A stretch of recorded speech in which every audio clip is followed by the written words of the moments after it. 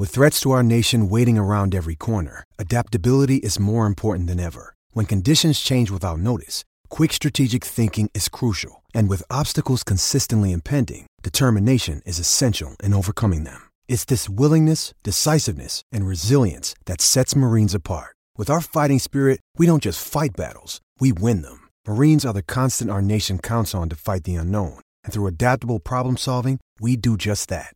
Learn more at marines.com. Another day is here, and you're ready for it. What to wear? Check. Breakfast, lunch, and dinner? Check. Planning for what's next and how to save for it? That's where Bank of America can help. For your financial to-dos, Bank of America has experts ready to help get you closer to your goals. Get started at one of our local financial centers or 24/7 in our mobile banking app. Find a location near you at bankofamerica.com/talktous. What would you like the power to do? Mobile banking requires downloading the app and is only available for select devices. Message and data rates may apply. Bank of America N.A., member FDIC.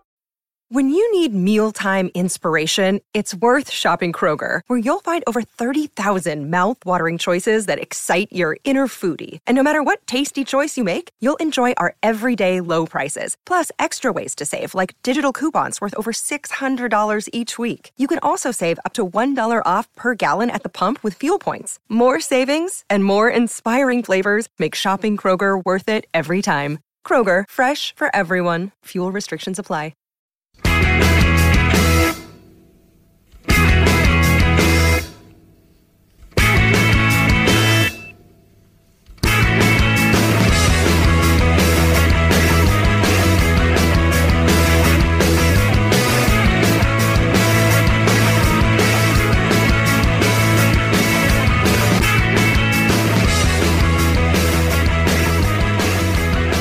And welcome to Monday's edition of the Terrace Podcast. My name is Craig Cairns, and joining me today I have Tom Watt. How are you doing, Tom?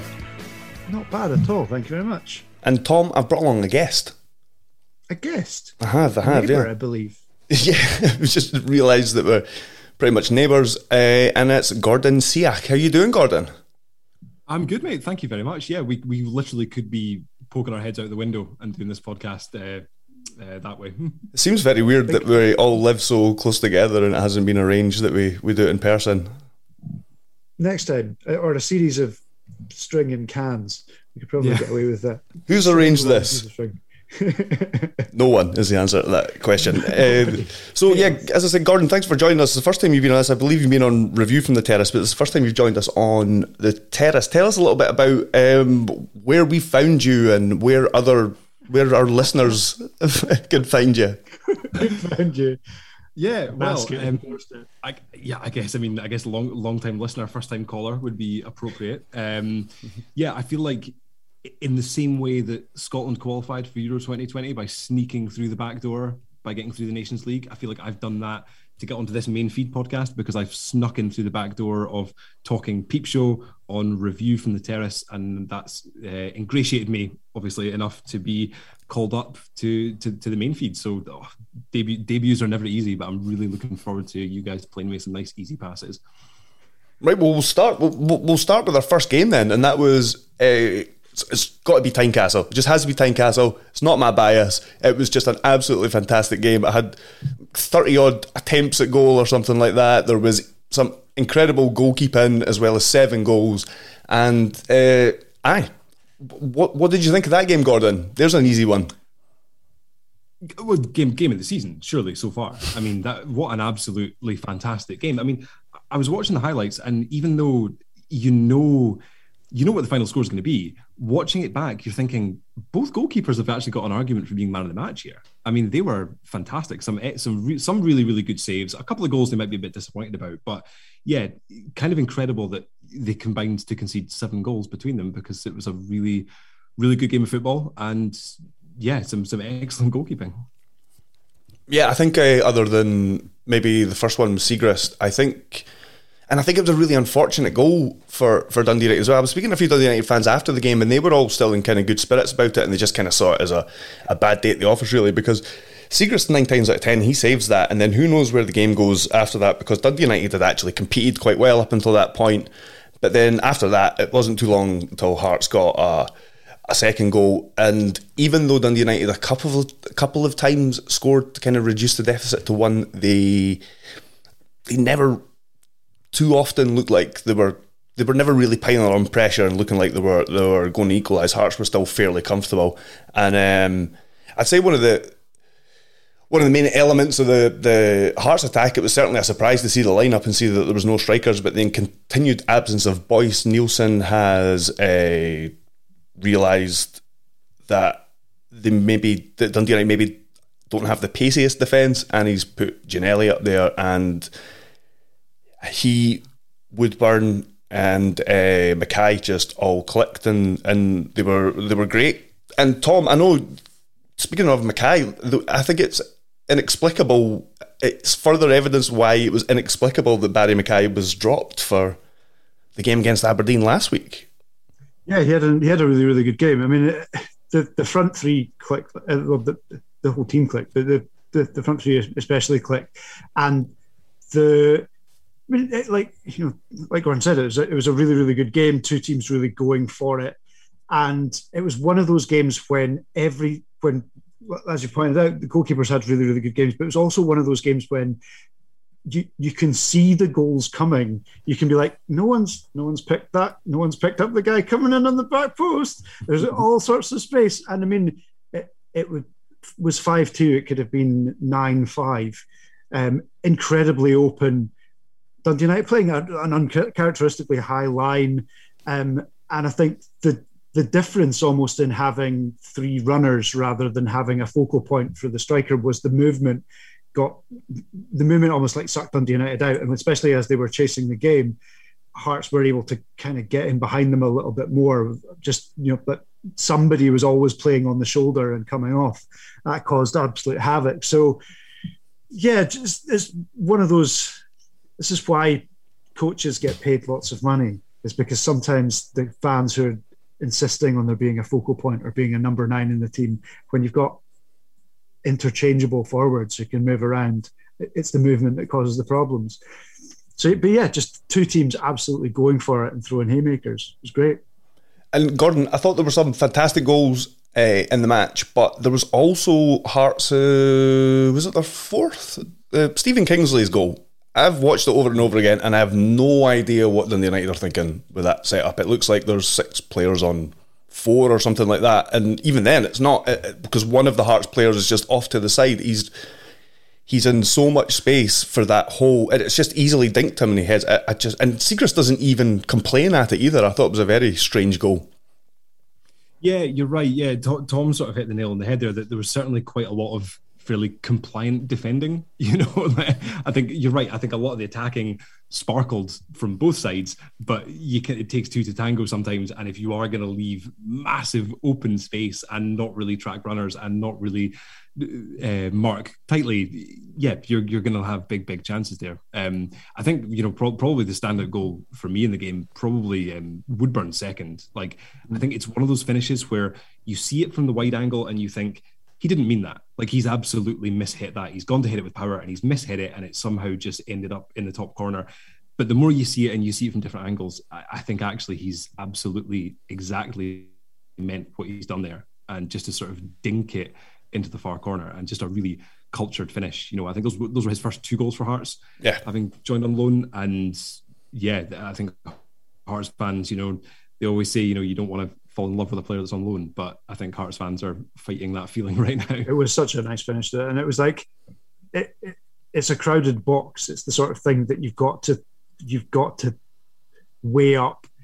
It's the sort of thing that as an amateur footballer, or the ball falls to most people on the edge of the box. You just try and put your foot through it and aim it on target. When you're getting to that sort of level where you can see the angles and steer it between a number of obstacles and bodies, it's incredibly good technique. I think it was Aaron McKenna goal, the last one again on the defence. McKenna, sorry. The again picking up on the defence.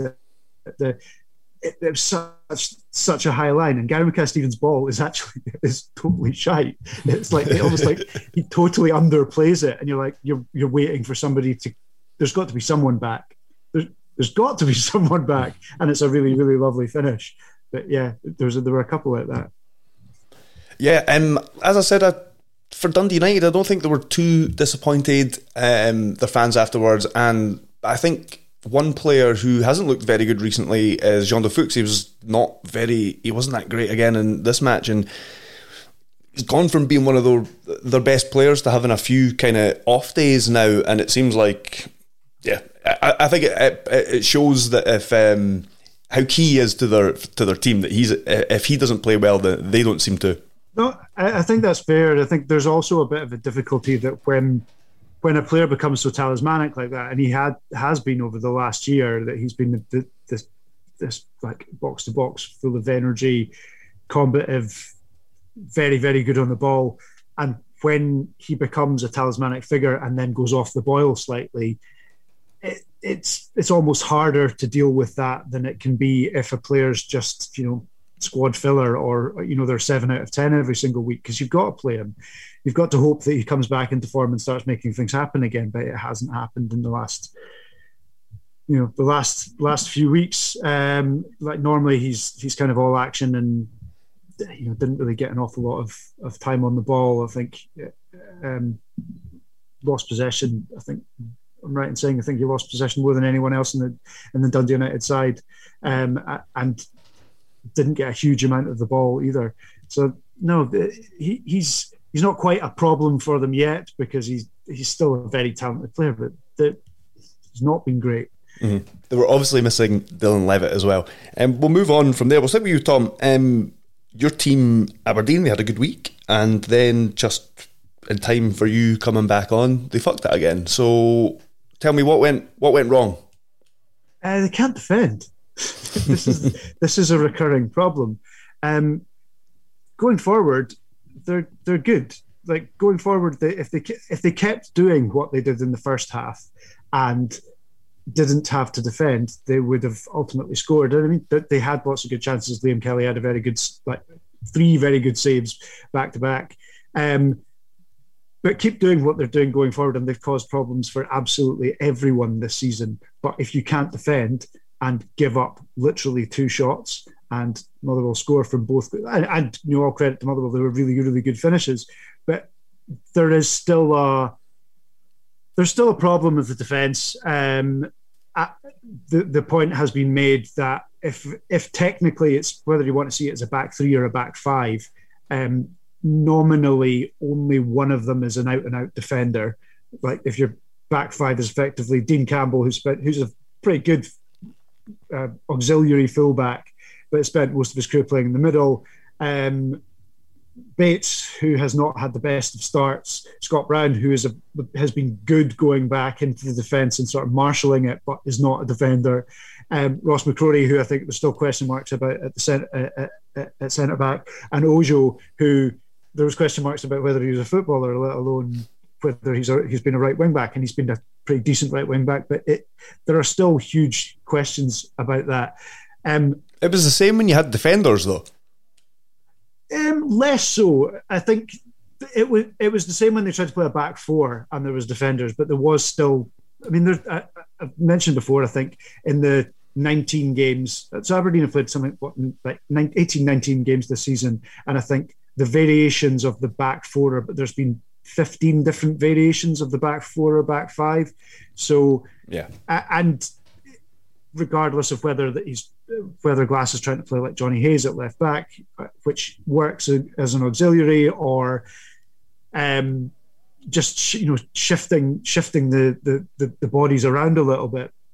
I think either the problem is the players don't know each other well enough to have formed a unit yet, or there's just not enough coaching going into the defensive side of things. They're good going forward. I'm going to coin the Ramekin strike force, Ramirez and Watkins, Ramekins even, we'll call it that, who are linking up really nicely, and with Hedges, they're a threat. But defense is pish. The simple balls are still catching them out, and Scott Brown going back in definitely has made a difference. And in terms of like when to step up and retention of the ball, but there's been an awful lot of work that's gone on attacking set pieces, and bringing in Russell has definitely paid dividends, and corners and free kicks, but it doesn't seem it could sorely do with someone just organising the defence and forcing them for 2 weeks to just share rooms and speak to each other. When's Declan Gallagher due back? Probably just after. I think there are pretty bad injuries at the back, so I think Gallagher and Ramsey will be back just after the international break, and I think there's another couple of bodies anyway that won't be that far back after that, and it will make a difference because, it should at least give an option. But there is, I think that's going to be the way this season's going to be. It's going to be stop-start. I don't think there's going to be a run of strong momentum. But yeah, frustrating because they've been very good against the top 5 and absolutely hopeless against the bottom sides. So Ramekins, an odd one. Ramekins doesn't really have the same ring to it as kind of Brangelina or whatever, does it? But you could push forward. You could push Ramsey forward. You'd have Ram. It's maybe not quite as good as, like Shearer and Sutton, the SAS, that sounds pretty, these are like elite level, killers, whereas like ramekins are the things you get little puddings in. Yeah. So I mean, your strike partnership are 2 little puddings. They're just going to get eaten up by defenders. Yeah. They've got soft centres. And to be fair, Ramirez doesn't look like the kind of guy that get eaten up by many defenders. Let's go to the striker at the other end who won the game in the end for Von Veen or Van Veen or however it's pronounced. I've heard a few different ways. The budget Bergkamp put in 2 budget Bergkamp finishes, didn't he? They were great. Sean Goss, there was a slight tweak in the midfield, and he ended up putting in the cross for the first one, which is a lovely kind of delicate little toe, and then the second one, it's not a great finish or anything, but it's another volley, and it's after a decent move. And yeah, I just think he looks like the kind of player, I don't know whether it's a fitness issue or whatever, Gordon, but he looks like the kind of guy that if I was a Motherwell fan, I just want him in the team every week. I just want to watch him every week. Well, absolutely. What do you want from a striker? You want a guy that's going to be clinical and turn chances into goals. And I mean, you look at the stats from this game, and it's the kind of game that if that happened to you on Football Manager, you'd be quitting the game and reloading. I mean, to have 18 shots against 2 and lose 2-0 to the other team, it's the kind of thing that would just absolutely boil your blood. But it's you've got to say it's impressive from Motherwell. I mean, there were 5 games without a win going into that one. I mean, they were pretty horrendous in the game against Rangers, the 6-1. So I mean, to come back from that and go away to Aberdeen, who seemed to be getting a bit of a positive run going, it's a good result and something for them to build on for sure. And Liam Kelly, he obviously had a very good game. Last week I was saying it looked like he was close to maybe having to spend a couple of weeks out of the team, but he's come back and put in a really confident performance there. Yeah, absolutely. Yeah, as Tom mentioned earlier, yeah, some very, very impressive saves there. I mean, obviously he's dropped out the Scotland squad for this group. I think Steve Clarke sort of said that it's basically just because he wants to get a closer look at Zander Clark, and Liam Kelly was in the last squad. So, but it's performances like that will put him back at the front of the queue for that 3rd goalkeeper spot that he hopes will become the 1st goalkeeper spot within the next 12 to 18 months. So here's a question: your expertise live with Scotland, looking ahead to a future without Craig Gordon, David Marshall, John McLaughlin, maybe even. Who are we picking? Who are we picking between Zander Clark and Liam Kelly? Who you predicting is going to go on to be the better goalkeeper? Or do you even have like a 3rd man running? God, honestly, it's really difficult. I mean, I think the good thing about the Scotland team right now is that there is genuine strength in depth in almost every position now, which is really positive. But yeah, the glaring one is goalkeeper. And I think all that does is show you how spoiled we've been over the last 17, 18 years that we've had Marshall, Craig Gordon, McGregor. I mean, I was looking at, funnily enough, the last time that we played away from home in Moldova was Bertie Vogts' last game in charge, and that was 2003, I think. That was Craig Gordon's 5th cap, and that just shows exactly you how long these guys have been on the scene for. Yeah, goalkeeper's a big issue. I think I would probably still put Liam Kelly front of that list as it stands, but it's difficult. He really needs to continue this progress with Motherwell, continue being first choice, continue putting in good performances, and we just need to hope that that'll translate into the international scene. Was it spoiled or tortured though? I mean, with 3 really good goalkeepers to choose from at one point and couldn't buy a goal at the other end, and then for a while we had 2 world-class left backs and pretty much nothing else kicking about in the park. Let's move on to our next game, and I believe we're going to Ibrox. We're going to Ibrox, where Rangers, who really need the Champions League money, beat Ross County by 4-2, a repeat of the result up in Dingwall. Tom, why do Rangers have to concede a goal in every match before they go on to take points from a match? It's a puzzle, really, and one of the interesting things from this game is that Ross County got a lot of credit, but are sitting cut adrift. What are they? 4 or 5 points adrift at the bottom, but have had quite a lot of credit for the way they've put themselves about, not just in this game, but in the last couple of weeks. They got a good result against Dundee, obviously, but and then unlucky not to play an out of form Hibs as well. I mean, who knows how that game would have gone, but they were quite unlucky that game was called off when it was. That's probably about the best time they would have wanted to play Hibs. But they've certainly, and they put themselves about in this game. The opening goal was a really, really nice goal. Rangers scored 4, and there are still question marks over how they're setting up, the attitude, and the idea that somebody kind of needs to get them going before they spring to life. It was slightly unfair on this because they actually started fairly well. They just got they have not been anything like as resolute defensively as they were last season, and I think that is the sum of all their problems, that they've been caught high a fair bit. There's maybe just not been the same levels of concentration as there was last season. I don't know if that's anything to do with crowds or effectively feeling like games are being played in a vacuum, but there's definitely defensively something not quite there, because Ross County didn't, they scored 2, but they had a couple of other opportunities as well, and they were a fairly solid enough threat throughout, despite the fact that when Rangers needed to up their game, they did. Ryan Kent scored an unbelievably good goal. Joe Aribo had a really excellent game and kind of tortured the Ross County backline.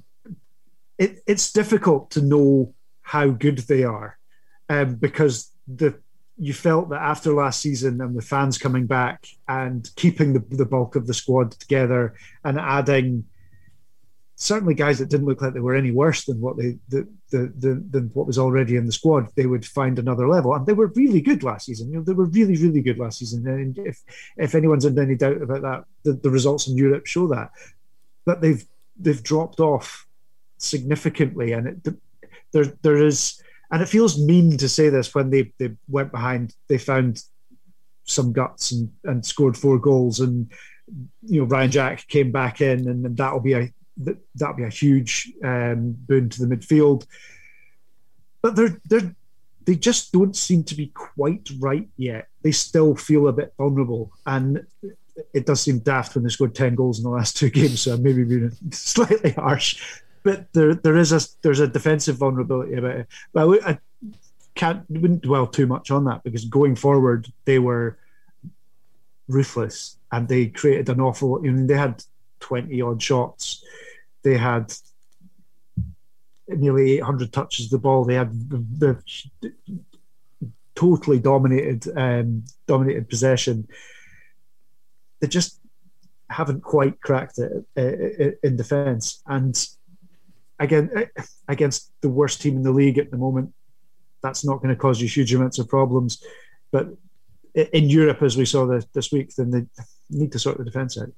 But one of the things you did kind of allude to there, going to you, Gordon, is that they have had their injuries this season to their defence as well, and it does look like a long time until Helander isn't going to be coming back. But we have just seen Kent come back in and score that goal. I'm still questioning whether the goalkeeper should maybe do better for it, because it's not right in the top corner, but it's a cracking strike. And obviously Ryan Jack's come back, and he's a huge player for Rangers. You can tell by how much Steven Gerrard talked him up, and not only Rangers but Scotland, obviously.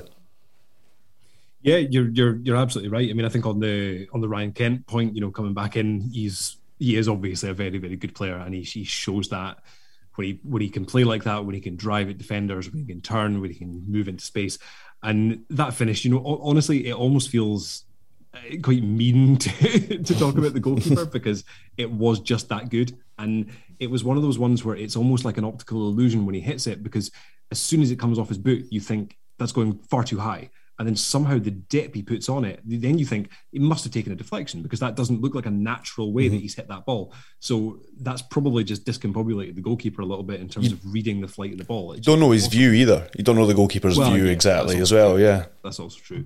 Unbelievable. I think on the defence, I think, yes, they obviously have an issue because they are conceding goals fairly regularly. That's now their 5 games in a row now. They've conceded first. They've conceded the 11 and 22 games this season.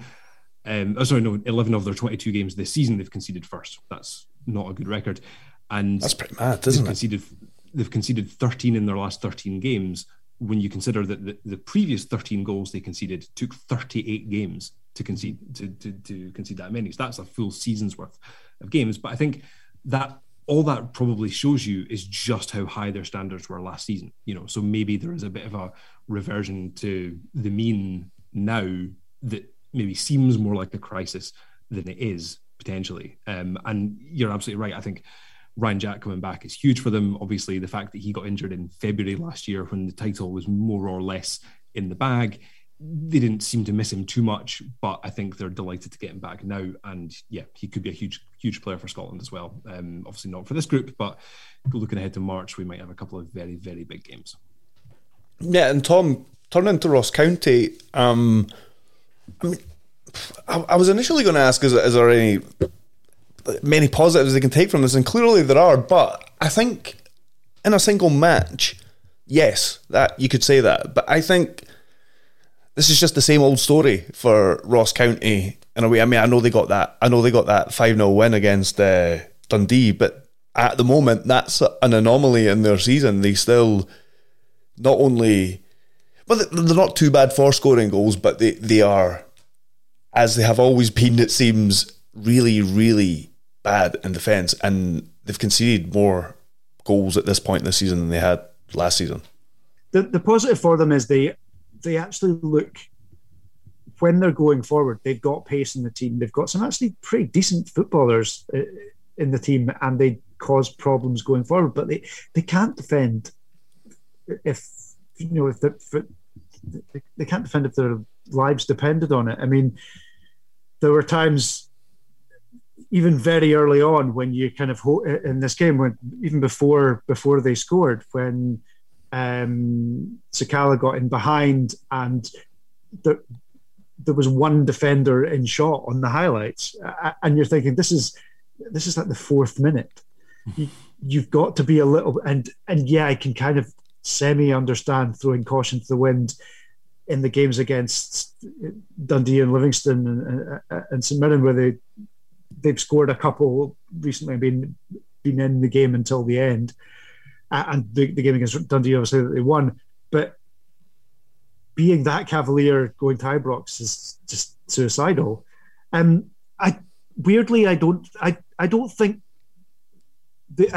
think they are both the worst team in the league at the moment, but I don't think they're going to be too far adrift by the time we get to Christmas, because there's goals in the team, and you're always going to be able to get a lucky one here or there, and they've probably got more goals in the team than the teams round about them. If they can sort out the defence, and that is a very big if. The question is how long they stick with. If Dundee or Livingston win their next round of winning the next round of games, and they suddenly get to be 6, 7, 8, 9 points adrift, then they're definitely going to start asking questions. But I think leaving all politics aside, the reason that they brought the manager in was for his contacts in England, and those players seem to be fairly good. The players brought up on loan seem to be pretty decent. I mean, they will either go on to have decent careers. They're probably not going to break into the Arsenal team, but they'll go on to have decent careers somewhere. It's everybody else that's the problem, and the concern for them is you don't.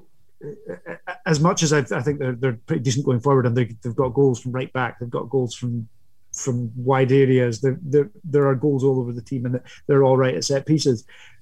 Not being able to stop other teams playing when it comes to your 6-pointers is a worry. And yeah, this is a free hit at Rangers, and they did all right, and they came out with a good bit of credit, and they can kind of hold their heads up high and say, like, we that could have been an awful lot worse. We've got something to work with here. But the same flaws keep coming back. Well, I think any team that's scoring goals, you have to say that there's life in them. I mean, I'm looking at the league table just now, and they've scored 4 more goals this season than Dundee United, who are 4th. But the problem is they've conceded 13 more goals than Dundee United have. So, they've scored more goals than quite a lot of teams in the division so far this season. So, yeah, it's difficult, but the Premiership is always fairly tight at the bottom. There never tends to be a team that gets fully cut adrift. So, obviously there's going to be a lot of games through the festive period. So long as they can stay within touching distance of your Dundees and Livingstons, then they'll still feel like they've got that chance of at least getting into the playoff place. And moving on to was it the live game? I watched one of them illegally. That's why I'm struggling to remember. I think it was the live Sky game, and that was Dundee 2, Celtic 4. And this Jota guy is pretty good, as well as this Kyogo guy being pretty good, Tom. Yeah, both very good. That's it. Let's end the air and move on. They're both good. That's my point.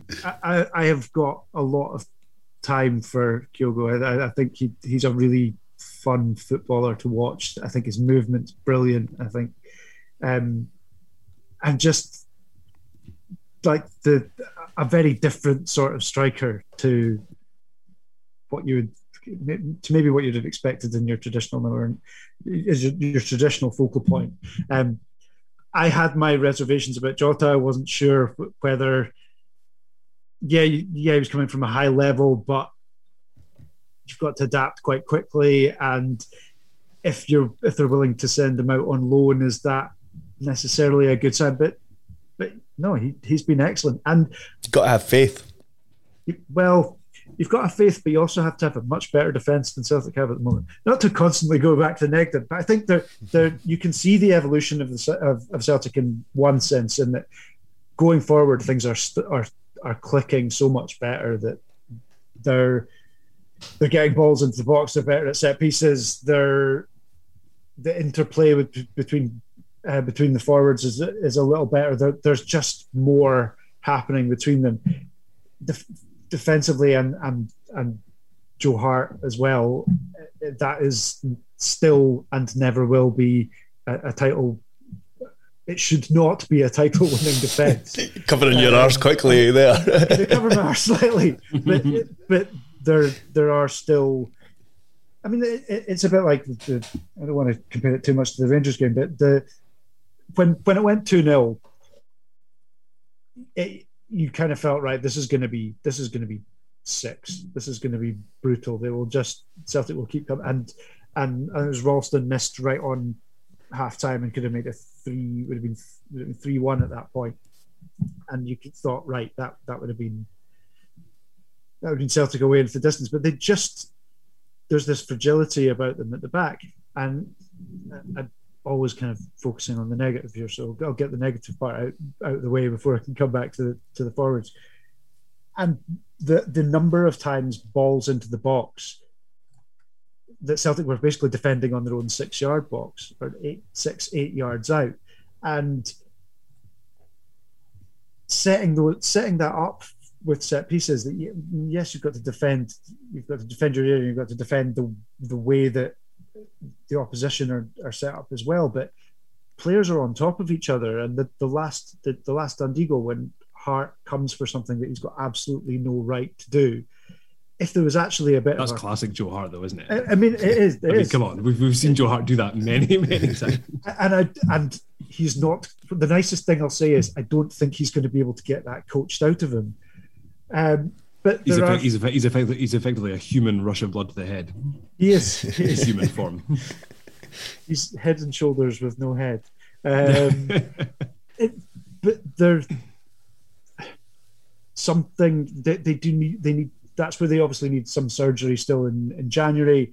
But there is coaching to do on that side of things that doesn't seem to quite be there. I mean, credit to Dundee, they kept going, and I think their first was really well worked with a nice goal. But there is again this like fragility to Celtic. Having said that, going forward and the way that they're clicking in the kind of attacking third, and the amount of time that they're getting, like what Turnbull's getting on the ball far more often and making things happen. That from the midfield onwards, they could potentially be, by the end of the season, at all surprised if they're as good as they have been at any time in the last 6 years defensively. Oof. But following on what you've said, Tom, and going to you, Gordon, it seems to be that Postecoglou is the type of guy that if you asked him after the game, he would just say, well, I don't care.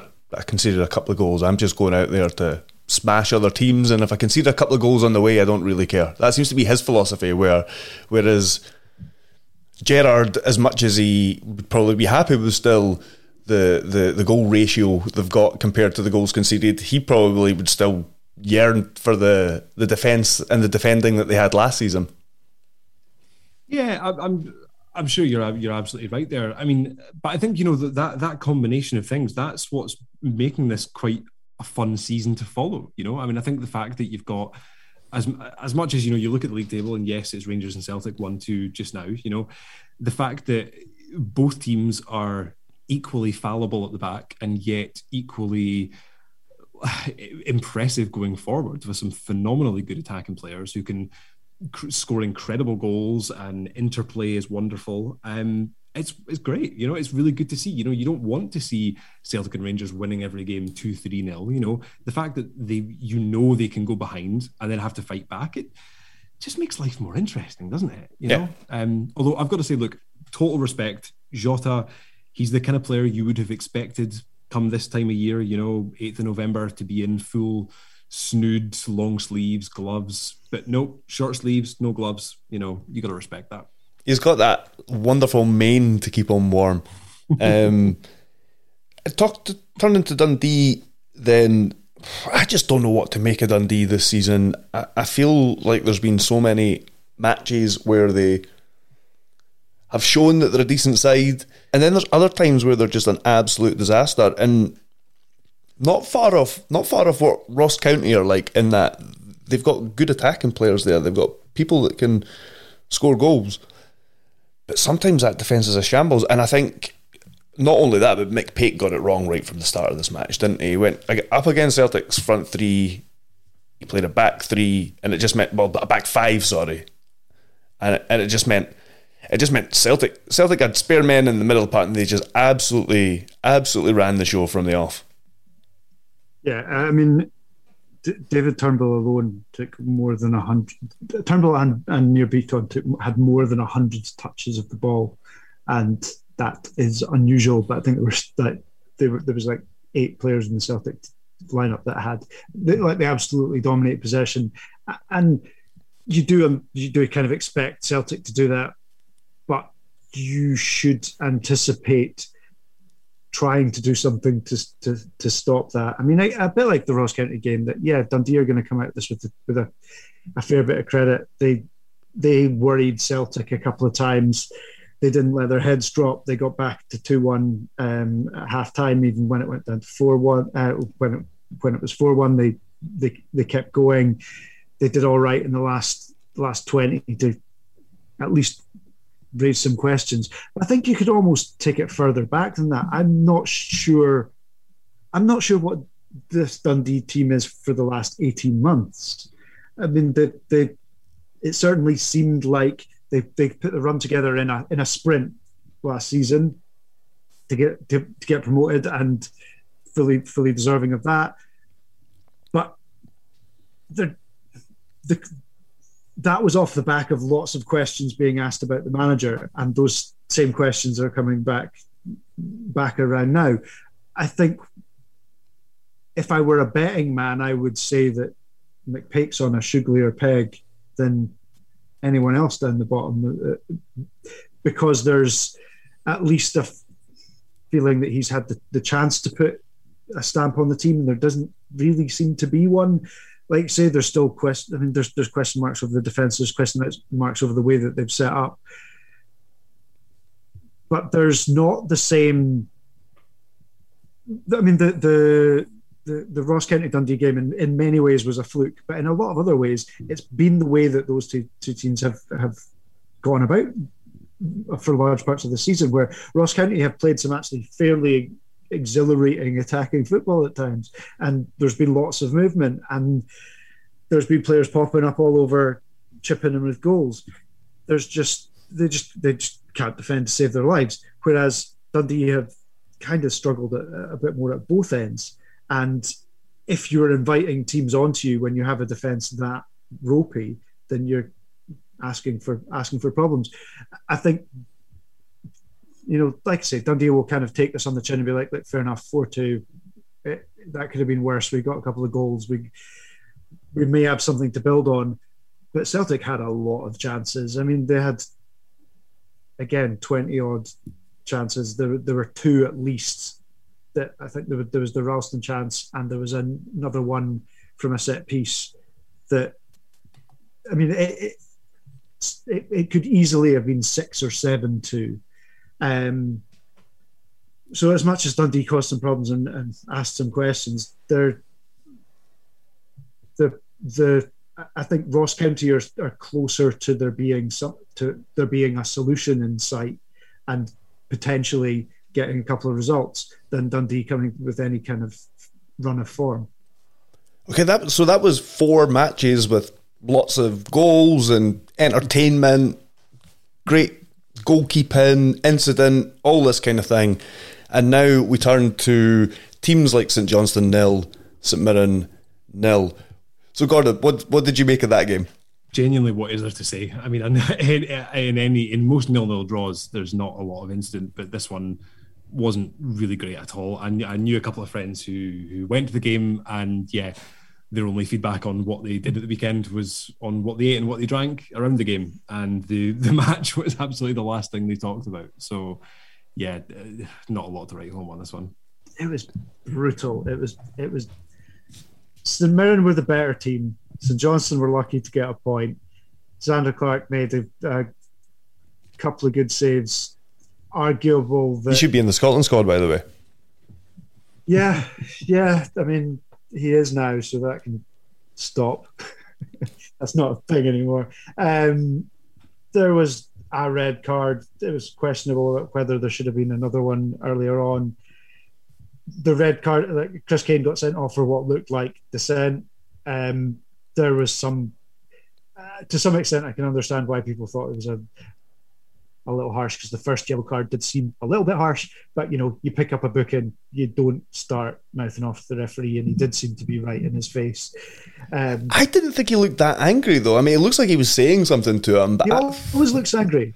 Yes, it was. Yeah, I mean, to me it looked like the sort of thing you may have got away with if he'd been 10, 15 yards from the referee, but he was 2 feet away from the referee, and right. Something was said, and I mean, dissent is kind of open to interpretation to some extent. So, like the referee's allowed to take what he feels is dissent, and just daft if you're on a booking. Both bookings in isolation seem pretty soft, but I don't know. I'm really struggling care enough about this. It's garbage. I've got something here. I was maybe done St Mirren a wee bit of a disservice. I think they were decent. They did look like they were decent. Yeah, I thought it was very interesting what Goodwin said after the game about how these are the kinds of games where they need to win, and he's talking about if they want to kick on and go to the next level. These are the kind of games that they need to. He says, "I've already seen this game too many times this season," and I think that just kind of shows that he has established them at a certain level. He's kind of hit that and is hitting that constantly, and it's just, yeah, I think he's right. I think like an out of form of St Johnstone, if he wants to get into the top six or maybe they go that bit further and win a cup, then yeah, well, obviously a league match isn't going to do you any good in the cup, but you know what I mean, getting teams like this that you're going to come up against in this kind of form, and while they created chances, it still seemed, and while they have scored a few goals this season, it still does seem to be the big problem in that side. Brophy and Main are just not the most prolific scorers in the league. It absolutely is, because you know, especially when you look at how tight the league is, you know, the fact that there's only 5 points between Hibs in 6th and Dundee in 11th, you know, that the difference between a 0-0 draw and a 1-0 win can be absolutely massive in terms of vaulting you closer to the top 6. And you know, St Mirren's away form's actually been quite good this season. So yeah, I think Jim Goodwin's got every reason to feel quite disappointed with dropping points. And they totally dominated possession even before. I mean, it was only the red card was only a couple of minutes for the end, but they had far more of the ball. They had far more shots. Like I've touched on, Clark had a couple of good saves. One in particular that was probably more of a challenging save than some of the ones that were highlighted last week from Curtis Main, that was like creeping in the corner.